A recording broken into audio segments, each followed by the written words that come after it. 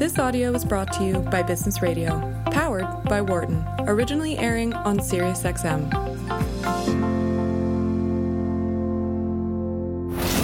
This segment is brought to you by the Zuckerberg Institute. This is Randi Zuckerberg Means Business on Business Radio.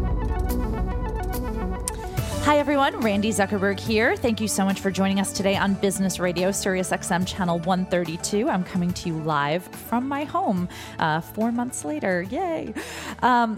So last week I was texting with some friends about an issue that doesn't receive that much attention, but I think is a critical business and public health issue. And that is the issue of extreme shortages of life-saving medicine, difficult access, affordability to care.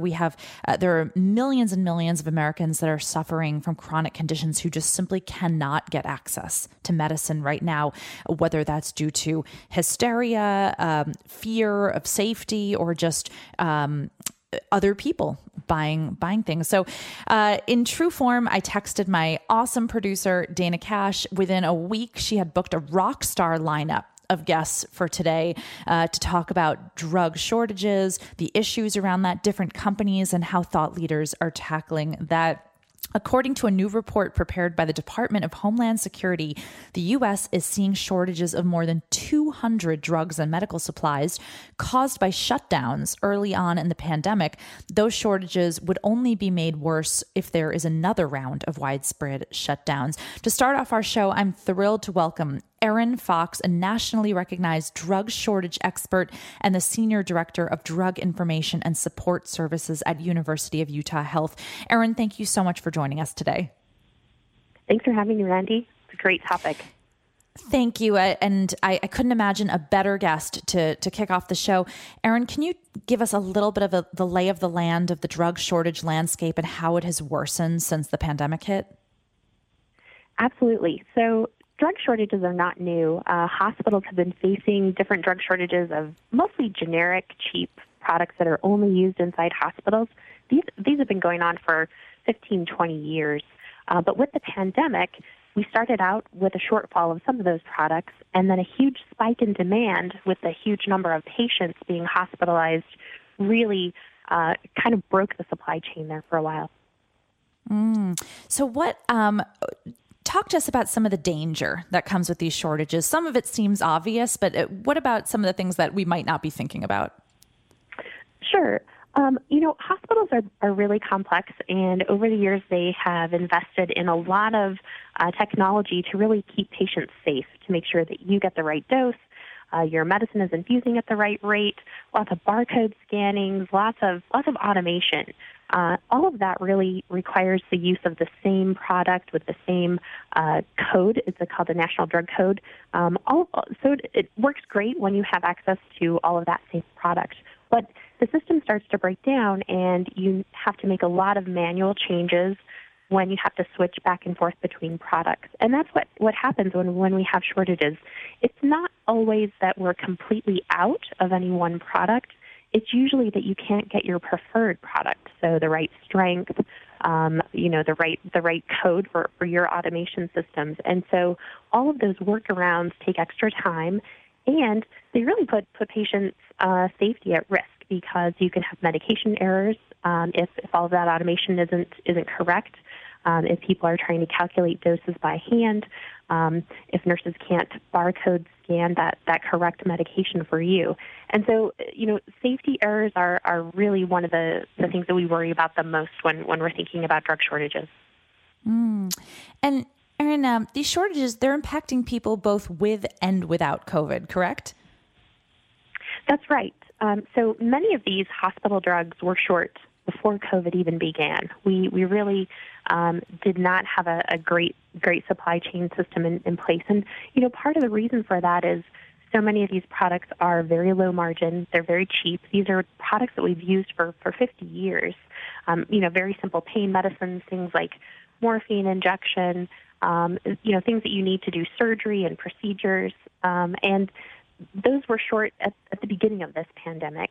And when we had a sudden spike in demand, there just really isn't a lot of resiliency or slack in the supply chain. Wow. Erin Fox, Senior Director of Drug Information and Support Services at University of Utah Health. Can you talk to us a little bit about some of your work and what you're thinking about? What does your life look like right now? So, I spend a lot of time tracking national drug shortages. My team, we provide recommendations really aimed at healthcare providers, helping nurses and doctors and other pharmacists understand what alternatives you can use during a shortage. We've done this for about 20 years. It's available on a public website at the ashp.org. So that's a normal time. And then when COVID hit, we began to get a lot of questions. Okay, what are all the medicines made in China? Well, due to a lack of transparency and proprietary secrets, it is actually impossible to get a list of all of the medications that depend on components made in China or any other country for that matter. And, that is a big national security risk. I'm glad it's something that's getting attention due to this pandemic. But even the FDA is in the dark about some of those medicines on the list. So we just don't have a full picture. So in some ways, we've been watching shortages spike due to increases in demand, and then just hoping the other shoe doesn't drop if we start to see some serious shortages due to disrupted production schedules, say for the raw materials in China. There's a lag time. Some companies keep maybe 6 months to a year of raw materials on hand, and so we may not know the full effect of those closures that happened in China for a little while.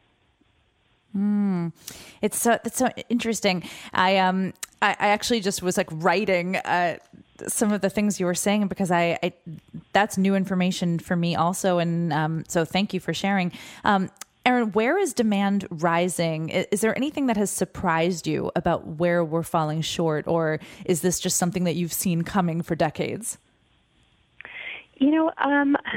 On the one hand, it's not a surprise. I do think one of the bright spots with this pandemic is that the whole country didn't surge at the same time. And so while New York and Detroit and other places on the East Coast needed much higher levels of some of these emergency drugs that you need to keep ventilators running, other areas of the country didn't need so much. And now that we see the surging back over in my area of the country in Utah, Arizona, California, we're hoping that the supply chain has had a little bit of time to, kind of catch up a little bit, and so we'll be able to meet the surge. But so much of the discussion initially was around the lack of ventilators, but early on, no one was talking about that you actually need medicine to make those ventilators work. And so, glad that the medication shortages are part of the conversation. But yeah, it's tricky right now.